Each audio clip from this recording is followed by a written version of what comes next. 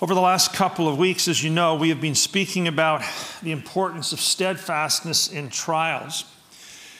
And the apostles' kind of overarching thought is this, that steadfastness will have its full effect. And through steadfastness, God will produce a harvest of righteousness in our lives. He will produce Christian character. He will produce maturity.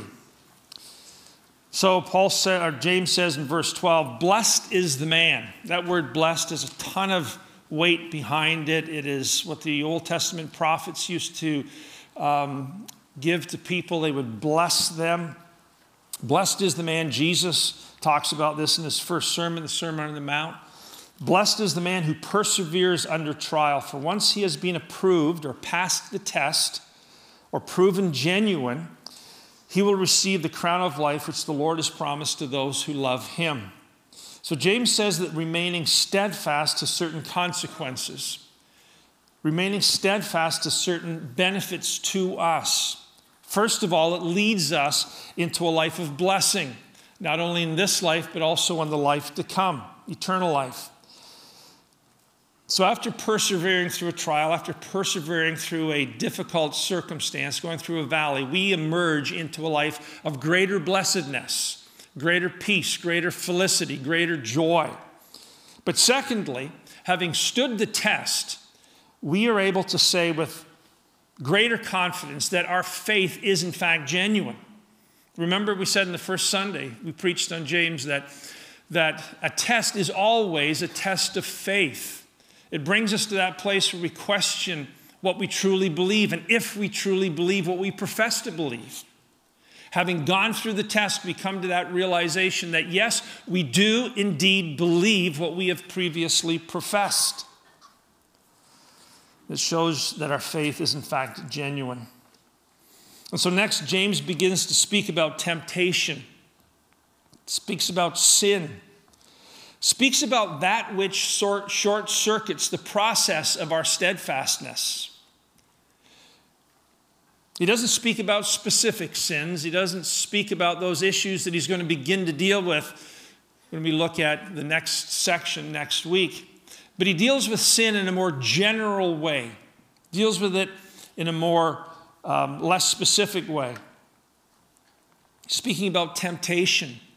Speaking about sin in our lives, the nature of sin and how we're to deal with it. Because the reality is, if we're going to be steadfast and immovable, if we're going to be living the life that God has called us to live, we are going to be living from today until we see Jesus face to face in a battle with sin. I don't care how old you are. I don't care how mature you are in the Christian walk. I don't care how many sins that you have wrestled to the ground. You are in a battle. It's inevitable that we are called to fight sin in our lives. The illustration that I love to use when I talk about this is that we're in a boxing ring. From the time you get saved till the time that God calls you home, you are in that ring. Now the reality is different opponents are stepping in at different times. Different sins confront us at different times in our journey. But we are always in that ring. We are always in the fight. We never stop this battle. And so what James wants to do is to help us understand strategically how we are to continue to fight. It can become so tiring. It can become so overwhelming, particularly when that same old opponent gets back into the ring with us. So you picture yourself in this boxing ring, and you're wearing your boxing shorts, you're looking like Muhammad Ali, and all of these guys are sitting out there, and there's lust, and there's anger, and there's laziness, and there's dishonesty, and there's gossip, and they're all just sitting there waiting to jump back into the ring and take a round out of you. And God says, you need to be in the fight. You can't quit this fight. You need to persevere in the fight. So how do we persevere in the fight? How do we continue so that we experience this blessedness that he speaks about? So that we're able to say day after day, fight after fight, week after week, battle after battle, that yes, I am in Christ. I can see his presence. I can see his power. My faith is genuine. And live a life of greater blessedness. Well, there's 5 things I want to point out to you from this passage. So let's read it together, and then we will begin. Blessed is the man who remains steadfast, the man or the woman who remains steadfast under trial. For when he has stood the test, he will receive the crown of life, which God has promised to those who love him. Let no one say when he is tempted, I'm being tempted by God, for God cannot be tempted with evil, and he himself tempts no one. But each person is tempted when he is lured and enticed by his own desires. Then desire, when it has conceived, gives birth to sin, and sin, when it is fully grown, brings forth death. Do not be deceived, my beloved brothers and sisters. Every good gift and every perfect gift is from above and coming down from the Father of lights, with whom there is no variation or shadow due to change. Of his own will he brought us forth by the word of truth, that we should be a kind of first fruits of his creatures. So 5 strategies if we're going to stay in the ring, if we're going to stay in the battle, or if we're going to fight well. The first is this: don't excuse or justify your sin. Look what he says in verse 13. Let no one say when he is tempted, I'm being tempted by God. James has heard that these Jewish Christians are somehow excusing their sin by saying, well, God's tempting me.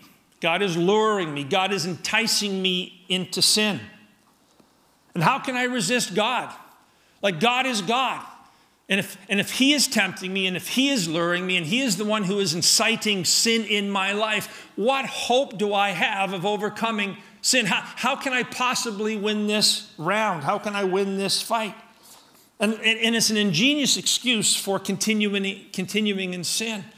It's a great rationale for not continuing to struggle with our sin.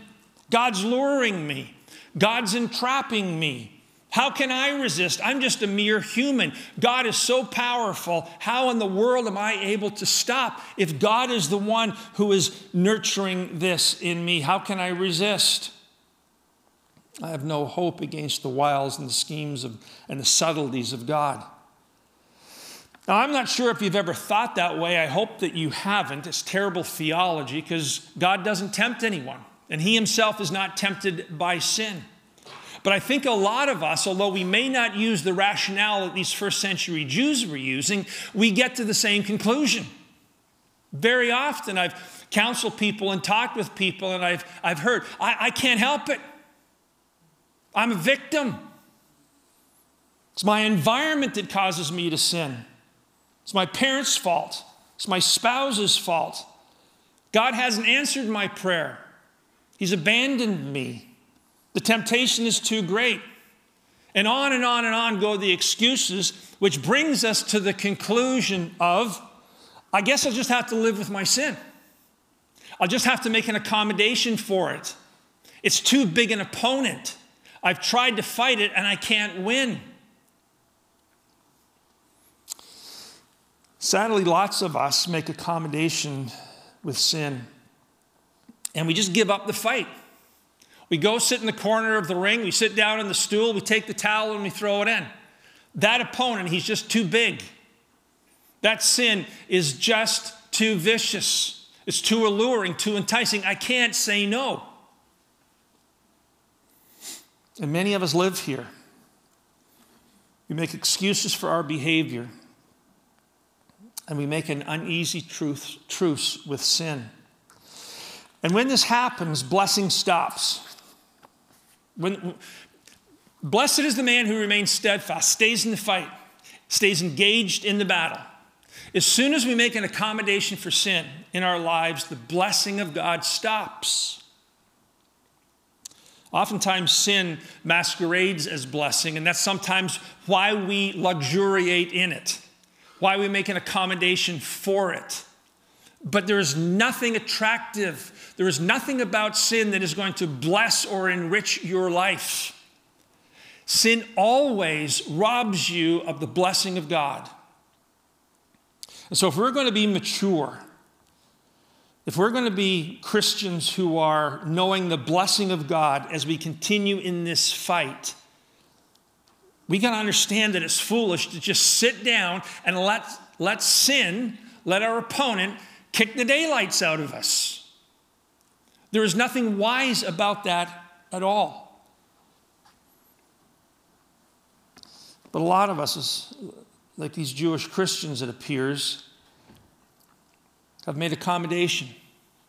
We're okay with faith without works. We're okay with untamed tongues.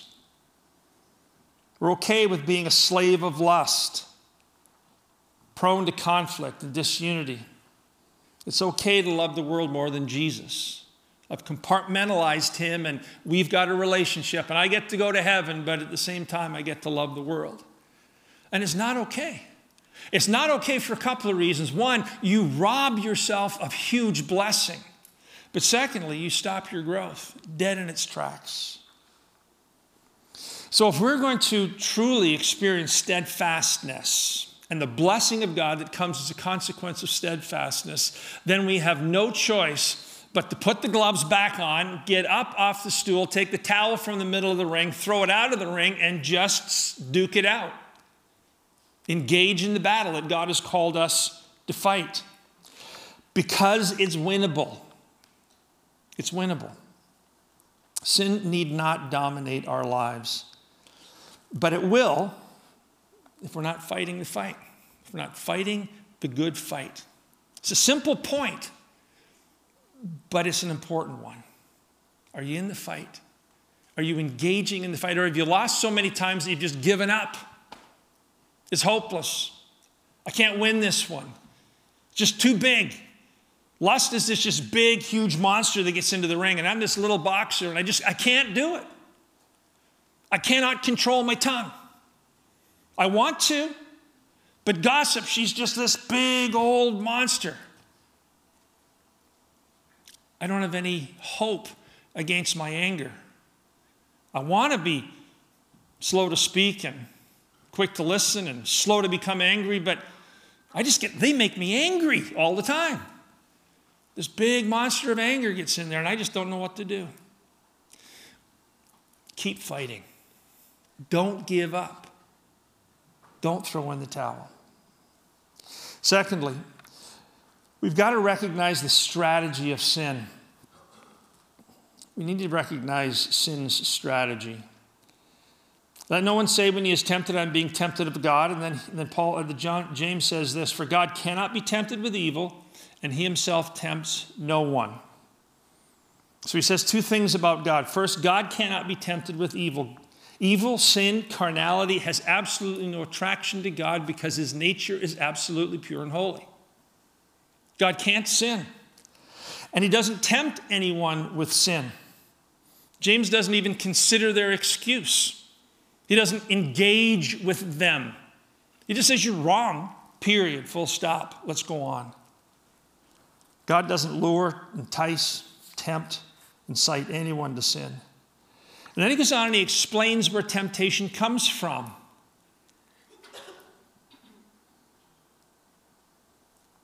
And the journey that it takes us on.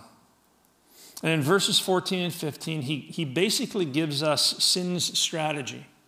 He tells us what the enemy's going to do. And if you want to defeat an enemy, the best thing to do is know what the enemy's strategy is. Right? And so James helps us understand the strategy of sin. Whatever that sin is, he shows us how sin operates in our lives. And he's basically saying this, to be forewarned is to be forearmed. So what is the strategy of sin? Well, first of all, temptation happens when we are lured and incited by our lusts, our evil desires, and passions. Each person is tempted when he is lured and enticed by his own desires. So essentially, temptation is not external, it's internal. Right? God cannot be tempted because internally, he is perfect, he is pure, his nature is unsullied. So God can sort of see sin and not be lured and enticed by it because he has a perfect, sinless nature. We see the same thing, and we are enticed by it because we have a fleshly, carnal, fallen body in which we live. We inhabit it. Our lusts, our flesh, our base desires tempt us and lure us to sin. So understanding this is important. Temptation is not external to us. Temptation is internal. It resides in who we are in the flesh, our unredeemed part. And what happens is that our flesh responds. He uses two words that are associated with hunting and fishing, lure and enticing. He basically talks about a lure or a bait. And he describes sin as this lure, this fascination. And we're attracted. Like a fish is to a lure, like an animal is to bait. So we too are lured and enticed by sin. But it is something that's going on inside us. It is an internal process. Sin presents itself to us. It's alluring, it's attractive, it's enticing. And we're drawn. It's instinctive. Because we're fallen. One day this body will be redeemed, and I will have a redeemed spirit and a redeemed body. But right now, I have a redeemed spirit and a fallen body. And that's a challenge. That's why we are in this fight. But it's at this point when temptation is the most able to be resisted. It's at this point when you understand, you see that sin, and you're lured by it, you recognize it as something in your fallenness that is inclining you toward it. This is the moment when you can have victory. This is the moment when you can lay the knockout punch to whatever that big thing in the ring with you is. This is the time you can win. We reach out to a friend for accountability. We pick up the scriptures. We walk away from the computer. We turn off whatever it is that we're doing. We hang up the phone. We don't continue in that conversation. We walk away from the situation. This is the moment when we have the potential to win the battle. Because if we don't take the opportunity to resist at this moment, the lure of sin will almost always incline us to take the bait. So there are the options. You're in the ring. And you have an opportunity to either take the bait or take the opportunity to escape. And if we don't, sort of the second step happens. Our lusts give birth to sin. Our desires give birth to sin. It's not sinful to be tempted. We all are. But if we give in, if we take the bait, our lusts give birth to sin. Once we have taken the bait, this process happens. And James likens it to conception and birth. As one follows the other. Conception, birth follows. James is saying here, if we take the bait, sin follows. It's an inevitable consequence. One follows the other. As birth follows conception, so too does sin follow unchecked desires. And in that moment, when we take the bait, we surrender. We give life, power, and license to sin. If you have your Bibles, I just want to give you an illustration of this where the Apostle Paul kind of says it as such. Go to Ephesians chapter 4, verses 26 and 27. And I really like what he says here. Paul's talking about anger, not letting the sun go down on your wrath, dealing with circumstances and situations before you go to bed, basically. He says, be angry, verse 26 of Ephesians 4. Be angry and do not sin. Do not let the sun go down on your anger and give no opportunity to the devil. That word opportunity there can be translated place or even license. Excuse me. It's almost like we give Satan a license to hit us when we take the bait. It's almost like we say to him, okay, here you go. I'm giving you permission to bring pain and suffering into my life. Here's my chin. Give me your best shot. And when we take the bait, when we give vent, give license to what's inside of us, those fleshly desires, we give Satan license. And of course, he does what he does. The third step, after sin is conceived, it gives birth to sin, and sin begins to grow. So my daughter had a baby a little over a month ago, and I've already seen that little girl go from like 7 pounds, 11 ounces to 9 pounds, 6 ounces or something. It's just the way it happens. A baby is born, healthy baby's born, and the mom, dad feed that little girl, and she grows. And the same thing true with sin in our lives. If we feed it, it grows. It may start off as a small, private, secret baby sin that we love and luxuriate in and tolerate and make accommodation for. But as time goes on, that little sin grows to become a monster. That little thing grows and grows and grows and puts on weight and gets stronger. Becomes a monster. And it's after a while that we realize that we are no longer just committing that sin, but we are committed to it. There is a connection. It owns us. And we feel helpless before it. And then the fourth step, Paul says, or James says, the fourth step is that sin destroys us. Death. It's played out in two ways. For the non-Christian, it means the lack of blessing, the lack of God's blessing in their lives in this world, and eternal death in hell. For the Christian, the Bible teaches that it represents the lack of God's blessing in this life. And sometimes God ends our lives prematurely. There's a number of places that speak about that, and I don't have time to go into this as a concept, as a theology, but even in 1 Corinthians, and Paul's talking about people who are eating and drinking communion unworthily. And they're not conscious, they're not aware of the body of Christ and the dynamics that's going on there. Paul says because of that, some of you are weak, some of you are sick, and some of you are actually asleep, meaning they have died.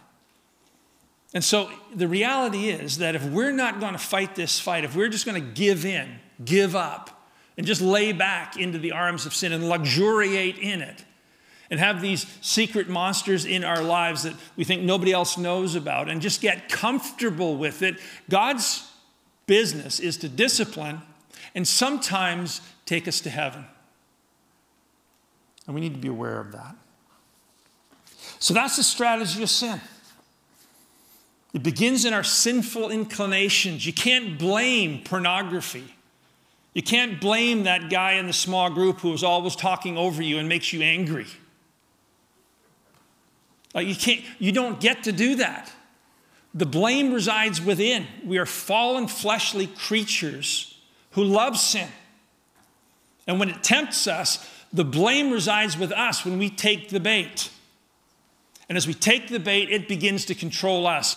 It goes from conception to birth, and then it begins to grow. And ultimately, as it dominates our lives, it robs us of the blessing and brings ultimate death. Not for a Christian. Not for a Christian. But sometimes, as I said, God will take the life of a Christian who stubbornly refuses to enter the battle with sin.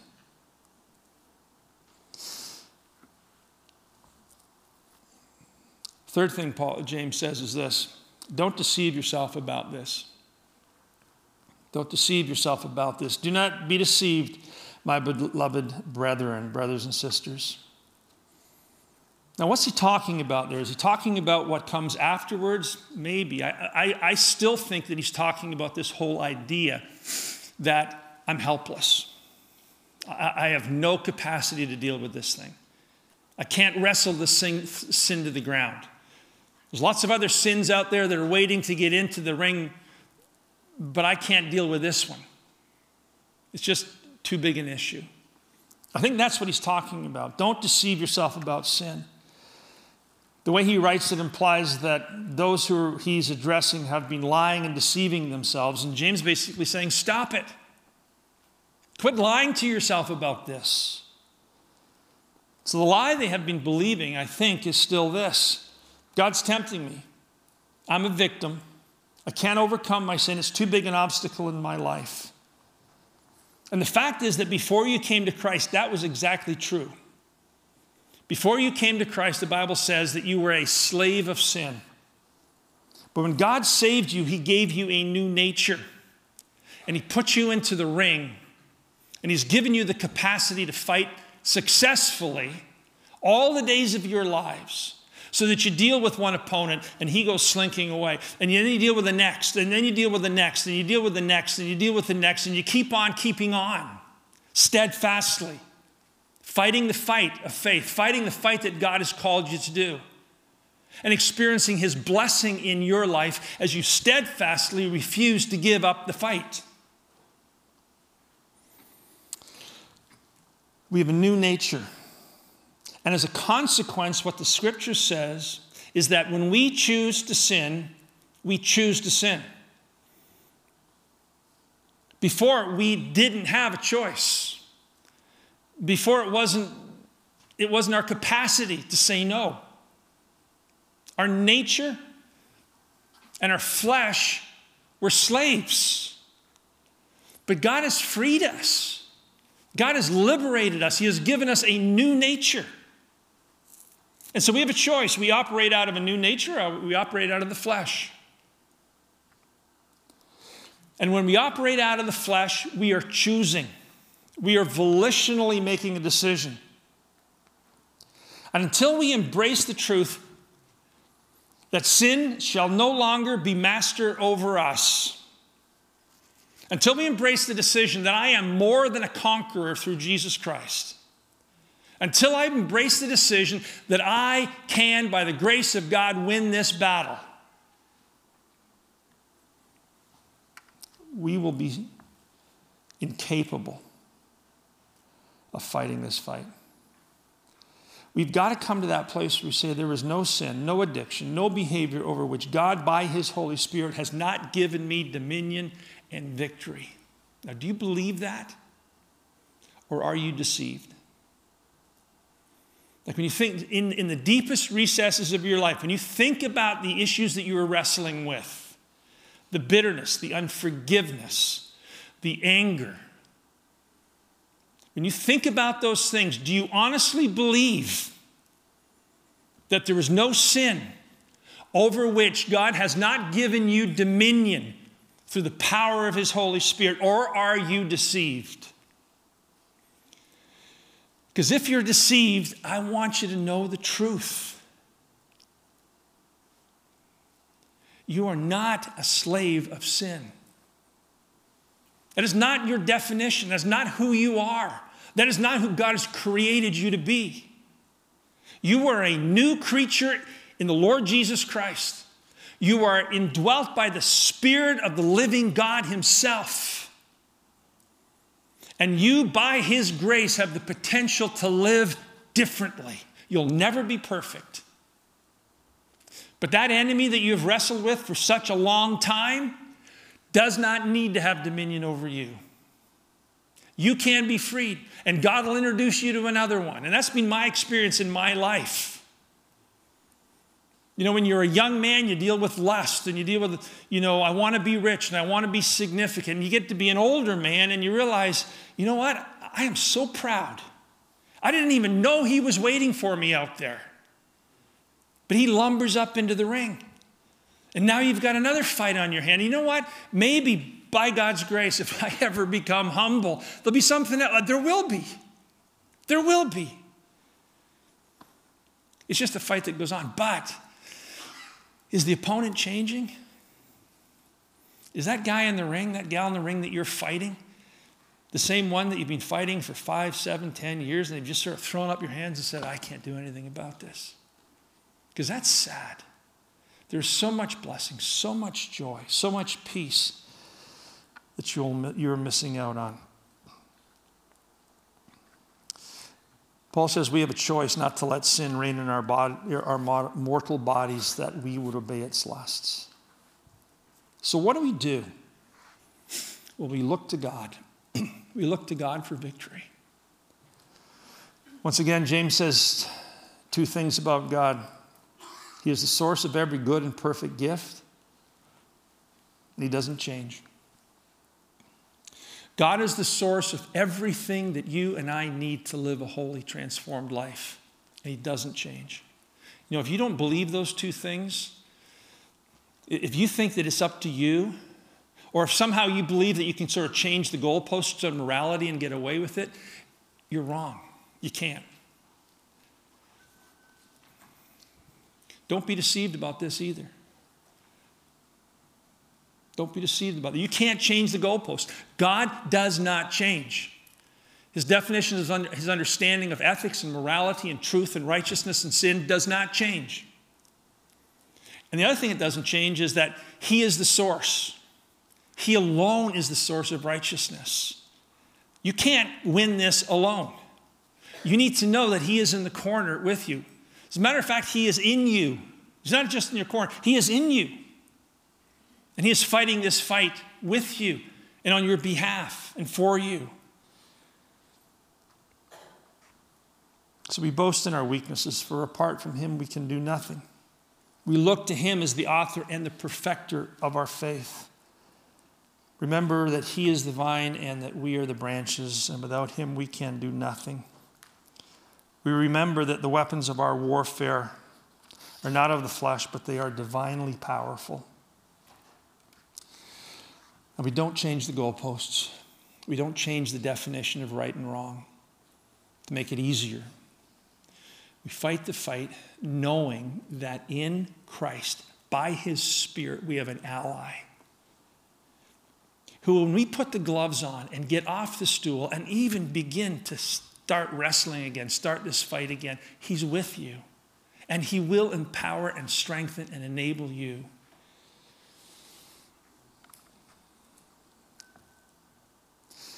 And then fifthly and finally, we celebrate God's plan for sin. I want to spend just a few minutes here because I've only got a few minutes. He says this: by his own will he brought us forth by the word of truth, by the gospel, that we should be a kind of first fruits of his creatures. James tells these first century Jewish believers in about 40 AD, 12 years after the resurrection of Jesus, that they had been born again through the powerful working of the Spirit of God, through the gospel. God, by his will, brought them forth from death into life, from spiritual death to life. And now they are the first fruits of a whole new creation that God is about to usher in. Basically, what James is saying to these Jews is, listen, what God has done in your life, he's going to do in the lives of Gentiles. And what Christ started at his resurrection is going to spread like wildfire throughout the world. What God has done in your life, what God is doing in your life, therefore, becomes a template, becomes an illustration, the first fruits of what God is going to do throughout the world in the lives of others. These first century Jews understood that they, in Christ, were the first fruits of a whole new kind of humanity. So how does this help us? Well, when we struggle with sin, we need to see what God has already done. So understand this. The opposition that you're wrestling with right now, or that big monster in the ring, and you're just sitting there and the gloves are off and you've thrown in the towel, understand that defeating him, defeating her, is nothing compared to the miracle that God did when he saved you and by his will brought you forth through the word of truth, the gospel. That is the most magnificent thing that will ever happen in my life. No matter the sins that I am able to wrestle to the ground and deal with, no matter the sins that you're able to kick out of that ring and send them away whimpering and beaten, none of those victories will begin to even compare to the miracle that God did when he saved you by his will and brought you forth, caused you to be born again by the word of truth, by the word of the gospel. You're a miracle. And you are going to continue, by God's grace, if you stay in the fight and look to him, you are going to continue to see that miracle of the new birth lived out day to day to day. You're going to look back on your life by his grace, and you're going to see different opponents vanquished and beaten as you steadfastly continue in the fight.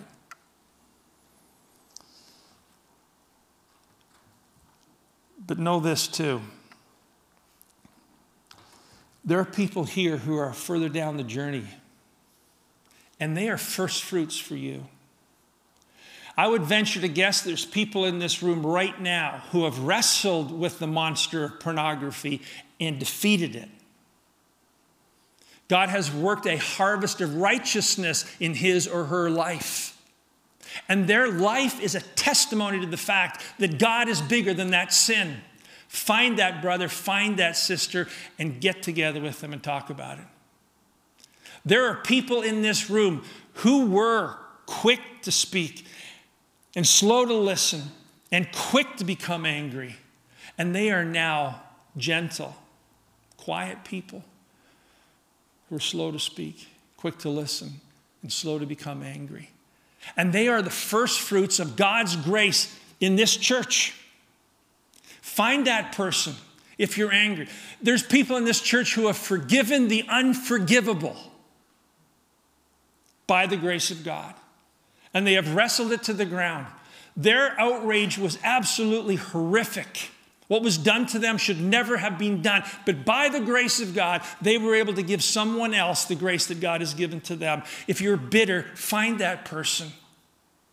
Go and find them. See, this is why your testimony is such a critical thing. This is why your humility to share the testimony is such a critical thing. Because it breathes hope into the life of someone who is wrestling with that same issue. There are people here who used to slander and gossip others, who could not control their tongue. It was sharp and it was vicious, filled with vitriol. And now they are encouraging others, loving others by covering a multitude of sins, right? Find that person if you can't control your tongue. Have them pray with you. Talk to them about their battle. And trust that God will give you the capacity to win that fight. We are new creatures in Christ. That is who you are if you were born again. If you have come to that place in your journey where you have recognized that what Jesus did on the cross, taking your sin and God's punishment, if you've believed in him, you are a new creature in Christ. That's the most magnificent miracle that has ever happened. Believe that God can continue to transform you. He has removed the penalty of sin. He has broken the power of sin. And one day he will take us from the presence of sin eternally. But right now we are in a fight. And so I just want to encourage you. Stay in the fight. Don't give up. Even though you got beat up yesterday, get up off your knees. God loves you. His love is unconditional and absolute if you're in Christ. Go to him. Put the gloves back on. Get up off that stool and start fighting. Because remember, uncontested sin will prevent you from knowing the blessing of God and being all that God has called you to be. So we're going to have a time of repentance now. And you may need to repent of one of these 5 things. Perhaps you have accommodated or excused and are accommodating and excusing sin. Maybe you're just not counterpunching at the right time. You're giving vent to your sin. You're giving life to it. And you're giving Satan license. Maybe you've believed for such a long time that you can't change. And you've doubted the power and the grace of God. You haven't been looking to God for the victory. You've been pulling up your socks and screwing up your courage and saying, watch me, God, I can do this, without even beginning to reach out to him for his grace and his strength. You need to repent of that. Maybe you've never really understood why God saved you. To transform and change and grow you into an illustration of first fruits. It can be such an encouragement to someone else. You keep your victory quiet because it's embarrassing. Don't want to talk about it. Repent of that. Boast about what God has done in your life. Give him the glory. You'll be such an encouragement to some brother or sister. Amen. Let's pray. Father, sin is such a hard thing. And we wrestle. Sometimes we just give up. We feel overwhelmed. I pray, Father, that by your grace you'd get us back in the fight. And if there are things that are preventing us from engaging in this battle, if we've given up, if we're on the sidelines, if we're just allowing sin and Satan to push us around and mock us, Father, I just pray that you would bring repentance. The Bible says the kindness of God leads us to that. Lord, would you be kind to us today? Would you give us hope, courage, that we can be what you've called us to be, that we might be steadfast, immovable, always abounding in the work of the Lord, in the fight that you've called us to fight. We ask that you would work in our hearts now, Lord, for your glory and for our blessing as we repent of these things and change and leave this place different by your grace. I pray in Jesus' name. Amen.